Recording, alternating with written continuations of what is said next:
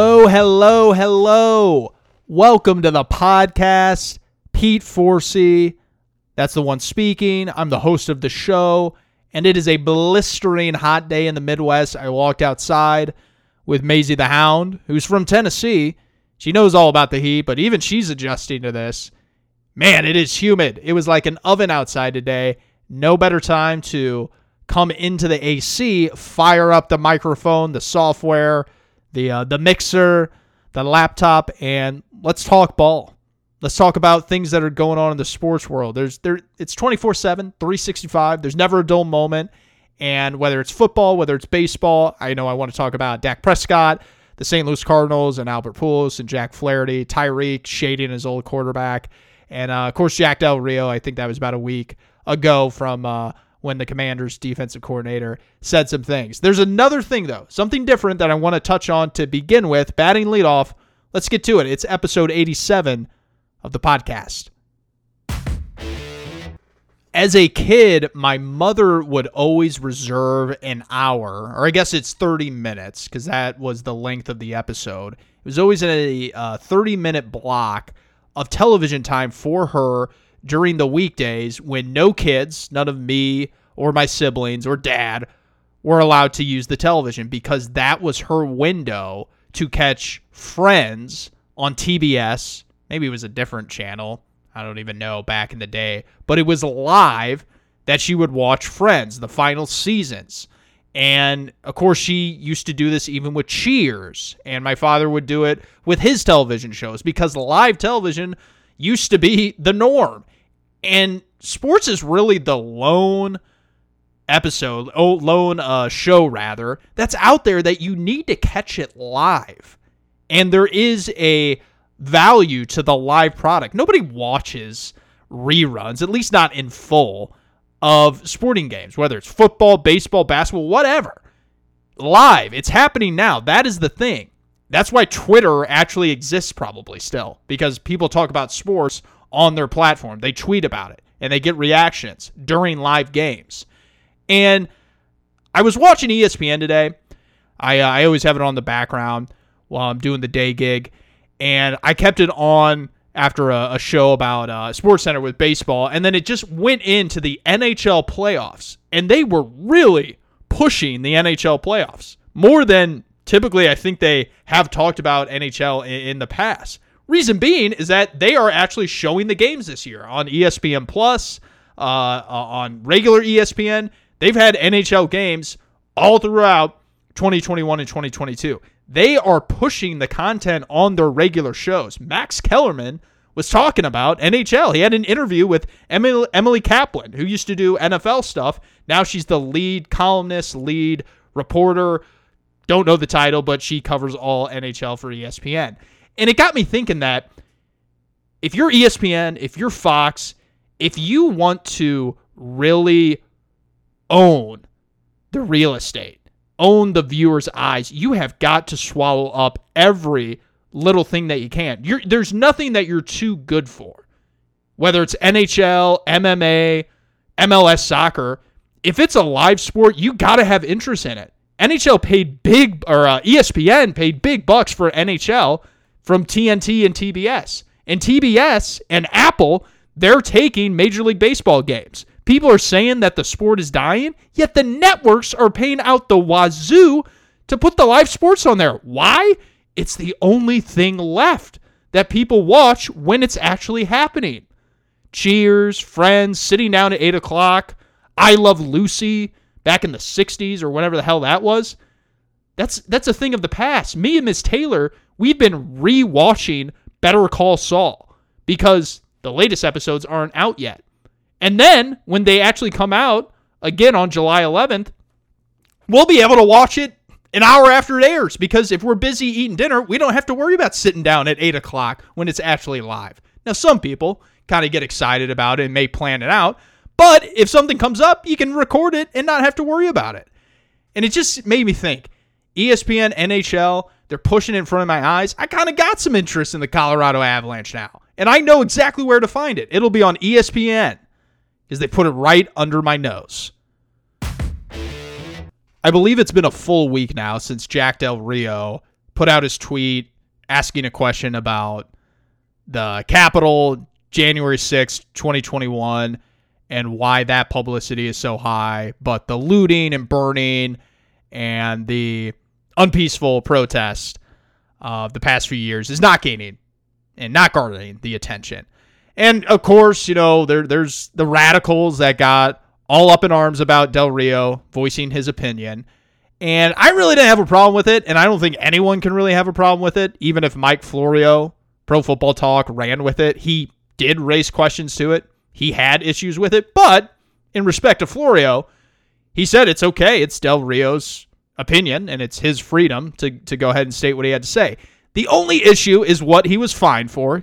He referred to January 6th as a dust-up.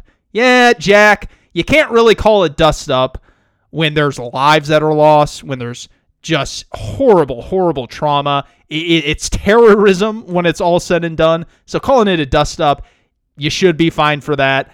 Everything else, I really don't have a problem with. He can ask that question. If he wants to put that out on Twitter and his employer, the Commanders, if they're okay with that, then everything's free ball game here. But it's just unbelievable. The reporters, the media that is like furious and mad at Jack Del Rio, even on the radio network in Washington, D.C., the sports channels, not the public and political talk, they were pissed at him. There was somebody that said he should be fired, and that is just ridiculous. Jack Del Rio is kind of proving to be a little bit of a nut, and if he wants to, be an NFL coach again, a head coach, this is really a bad look for him to do. And that's what I'm really more interested in, because he got a raw deal with the Raiders. Essentially, Mark Davis just wanted to hire John Gruden because Gruden finally said he has interest in returning to the NFL. So Del Rio got fired after leading the Raiders to the playoffs in 2016. I'll never forget that year. Week 1, goes for it, tie game. Instead of kicking the extra point, or they were down by 1, could have tied the game. They went for 2 and got it, and it set the tone for that entire season. And then Derek Carr got hurt, 2017. Things didn't go their way, but they were still, arrow pointing up, and then he got fired. He has since gone to be a D coordinator in the league, and he was always a respectable coach, but now he's just tweeting out this nonsense. And, I say it with players all the time. Why do you have Twitter? Why? There is no huge benefit to it. People talk about making money on Twitter and extending your reach and your brand and whatever. If you want to do that and monetize it, have somebody else do it. You can log in and approve a tweet, approve a post, whatever, go live for a few seconds. But ultimately, you should have like 2-3 people that actually run the physical account. There are professionals that do that and that will uphold your privacy and everything that comes with social media. But for you to be on it, have your head buried in that when you're at the office, that was the thing with Del Rio. I'm pretty sure he was doing this when he was at work. It's just like, get that the fuck out of there, man. Focus on your goddamn job. The schematics of defense and the Commanders, you guys sucked last year. And with players, I know Jason Witten said it, guys go in at halftime and are looking at their Twitter feeds and their Instagram feeds in their mentions of what people are saying about them. Talk about toxic. I have no idea why some of the stars in the game find it beneficial. To me, it just would bring way more headaches, way more distractions, and ultimately there's just not a huge benefit to it. So I know OTAs down in Dallas are taking place. Mike McCarthy talked about Dak Prescott, the lean, mean fight machine Dak Prescott, how his ankle has never been healthier, his diet's never been more cleaned up, and Dak looks great, and you should see more design runs come the fall. I don't know about that. Why would you mess with a good thing? I know Dak has come up short in a lot of areas. This guy's a high volume passer. I mean, he was on pace in 2020 before the ankle injury to have career numbers and historical numbers for the franchise, and he obviously topped it this year in 2021 when he was back and healthy. Came up short in the playoffs, but the guy knows how to sling the rock pretty doggone well. And when you're making $40 million a year, I'm not paying you to scramble for first downs. I know Josh Allen, he's a dangerous runner, but ultimately that's why they came up short in the playoffs. I know 11 seconds KC Chiefs, but they did not have an efficient enough run game to where they could lean on another player to keep Allen fresh. You cannot rely on your quarterback to run you to the Super Bowl. Yeah, he can win you some games over the course of 17. It's still weird saying that. It's 16-game season. They need to drop that 17th game and just go back to 16, in my opinion. But Dak, running, design runs, you're just opening him up to harm's way. Lamar Jackson, you got to do that. That's just part of his game, and it's the way he's built and the way the team's built. You got to do it. Dak Prescott, the guy can make every throw. There's not a throw that he's not good at making. Now, there's some that he's not excellent at, but it's all on the table with Dak Prescott. And when you're talking about near 5,000 yards, all those touchdowns, Dak Prescott, he needs to be drop back passing game, and the Cowboys need to be throwing the pill. Jack Flaherty, right-handed pitcher, St. Louis Cardinals. He's going tonight against the Pittsburgh Pirates. Guy's got a lot to prove. He has not really been the high-level elite starter, ace, if you want to call it that. I would not. Has not pitched enough innings. That's the biggest thing with me when calling someone an ace. You got to go deep into games.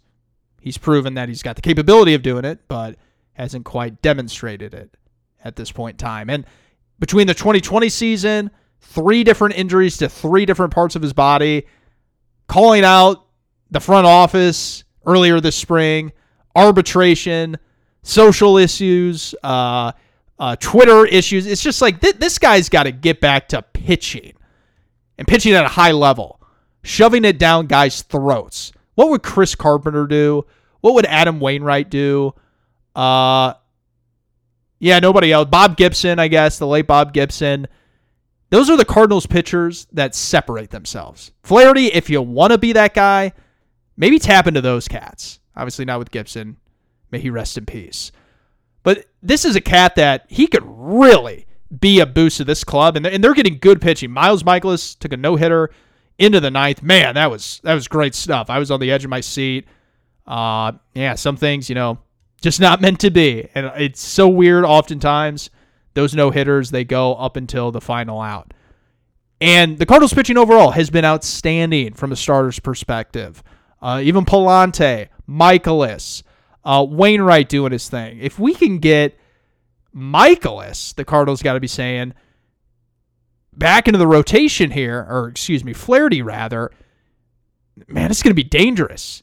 And they're in a good spot as is with the lineup and the weak NL Central. They can really lead up to August 2 and the trade deadline and say, you know what, we can really take our time, look at what's out there, and then reinforce our roster, whether it's like a second baseman and a pinch hitter from the left side, a relief arm. We don't have to do anything right now because there's no glaring weakness. And we're playing great ball and we're leading the division. Some teams, they got to reinforce right now just to see if they're a contender. The Cardinals, you're going to be a contender. You can take your time and swing some trades in the hours left before the deadline. Flaherty, you could do a lot for this team. You need to do it for yourself as well because your contract's going to be coming up. You got to prove that you are a frontline starter and that you're not going to get injured.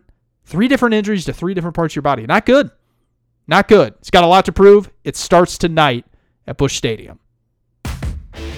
Hope is to see Albert Pujols play next Saturday going to Cubs-Cardinals. At Busch Stadium. Went earlier this year. It was against the Pirates. He did not play. It was game 2 of the year. It's going to be cool to see him back in uniform playing at Busch Stadium like I saw for so many years. But I will say, Oli Marmol playing him way too much against right-handed pitchers. Way too much. I saw him yesterday pitching or hitting against the Pirates, and I know they stink, so maybe that was a good matchup. But overall, this is not looking good. This is exactly what everybody feared.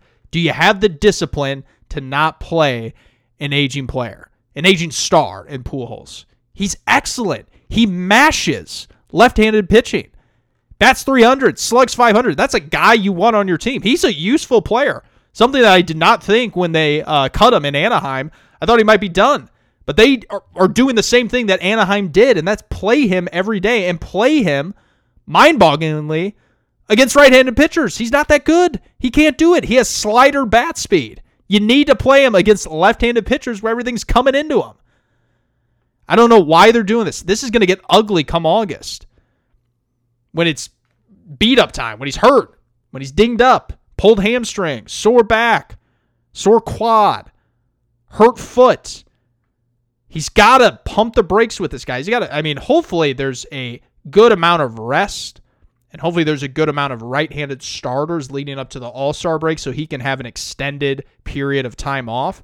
Because, again, he's useful. You need him late in games, pinch hitter against lefties, or if you got a left-handed starter, which the NL Central, they don't have a lot of them. That's why I said at the beginning of the year, when they were still in spring training, it really doesn't make sense to sign Pujols.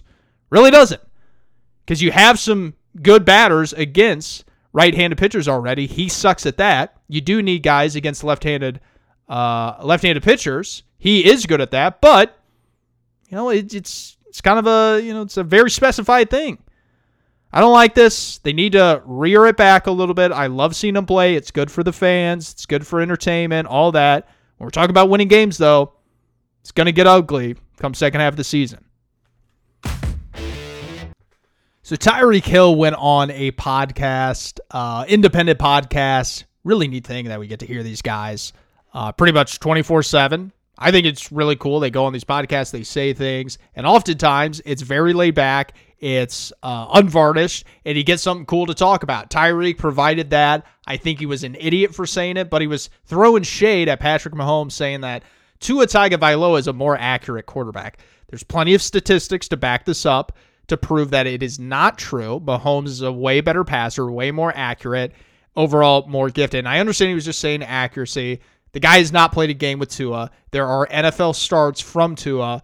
Again, like the guy, think he's got an okay career ahead of him. I don't know if it's Miami starter, but this simply is not true. He's not more accurate than Mahomes. And Tyreek, half the time I don't even know with the way he twists his words, and half the time I don't even know if it's really like proper English that he's speaking, and sometimes he's just not always explicitly saying what it is that he means. But what is with this guy and the criticism of Patrick Mahomes? Like, I thought you guys were boys. And it seems ever since he left Kansas City, he's just dumping on him. And I don't know why. They gave him exactly what he wanted, which was the opportunity to cash in big, reset the wide receiver market in the NFL. It just wasn't with them. They said straight up, yeah, you got a checkered past. We bet on you when nobody else would. We gave you an extension after the whole thing 3 years ago. Now you want to raise? We get it. You play well. But no, you got to give us a little bit of something. We gave you a lot when a lot of other teams would have let you split. This guy, I don't think he gets it, man. And, I just think this whole thing in South Beach, it's going to head south. I think Mike McDaniel's probably a really bright offensive coach. I think he should be a coordinator like he was in San Francisco. Maybe even should be a head coach in the future, but there's a lot of chips pushed in the middle of the table here. And Tyreek's going to be a big part of that. They paid him big dollars, and I feel like he's getting a little loose with what he says and how he thinks he can act. And Miami better be careful. New head coach, inexperienced head coach, rookie quarterback that has a lot to prove, pass catchers that are pretty good but also not like excellent, offensive line, I don't know. Miami, there's a lot of high hopes, but when your star player, your highest paid player is acting like this, it's just a recipe for disaster. And down in South Beach, I think it could go further south. That's going to do it, everybody. It's the podcast, Pete Forsey. Let everybody know wherever they get their podcasts, Apple, Spotify, Amazon. We're there. We're everywhere. Hit subscribe, hit review, and let us know what you think. We're going to be tuning in every week, all summer long. It's the podcast, Soundtrack to Summer. Thanks so much. We'll see you next week.